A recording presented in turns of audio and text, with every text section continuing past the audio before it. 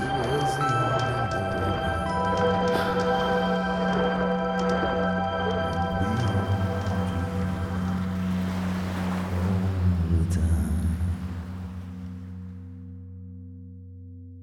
Hello friends, day 29.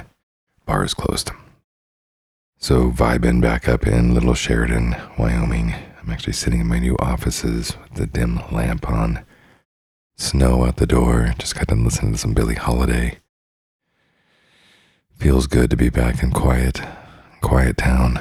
Just getting ready to finish up tonight the podcast here at the office and then drive up the icy roads into the mountains and get a good night's sleep and kick off tomorrow morning, Monday, rocking and rolling, ready to go. So not a whole bunch of high frequency, high conscious, anything important to share right now, actually. It's just another day.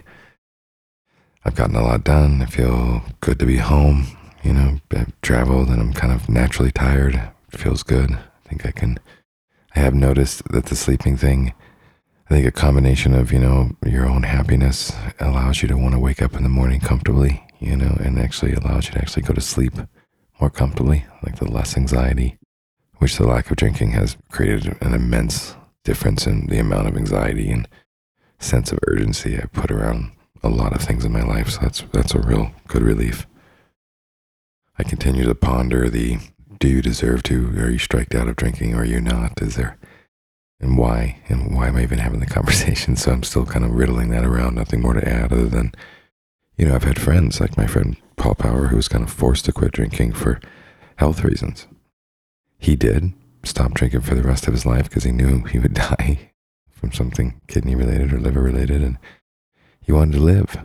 He wanted to live a thriving life, and he has now a beautiful family, beautiful wife, beautiful son, strong career, proud of his good works. And so, alcohol had to be removed from his life, and he has achieved and succeeded in great ways from it. And he's probably like me. We get kind of crazy, funky, Irishy when we drink. So, I've had friends who've had to quit because of just the, sheer addiction of it.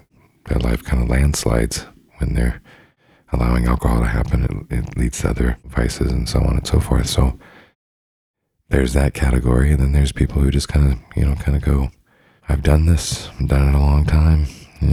Here's what it's done for me. And what do I do next? So still pondering that.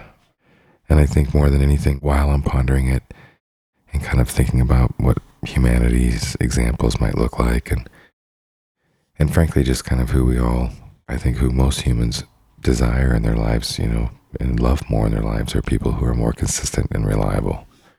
Just more consistent and reliable with their love, reliable with their attention, reliable with their good habits, reliable with their sense of responsibility, reliable with the way they make their decisions, reliable with their moods, and consistent in their action and all that. And I think that makes us safer to people and more approachable and allows them to feel more love for us and allow us to love them. So I think, that's an important part of sobriety. However you reached your sobriety is that kind of level of availability and impeccability, with our word.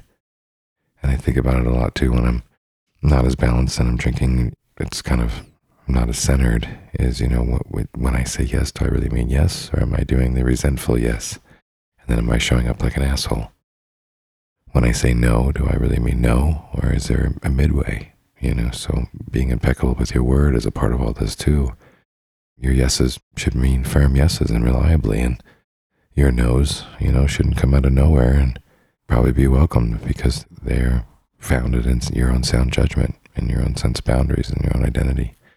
So I think day 29, right before my first month of sobriety, is once again when I look at myself in the mirror, who do I want to see and who do I want to be? Yeah. All right. Good night. Thank you guys. Appreciate you being here.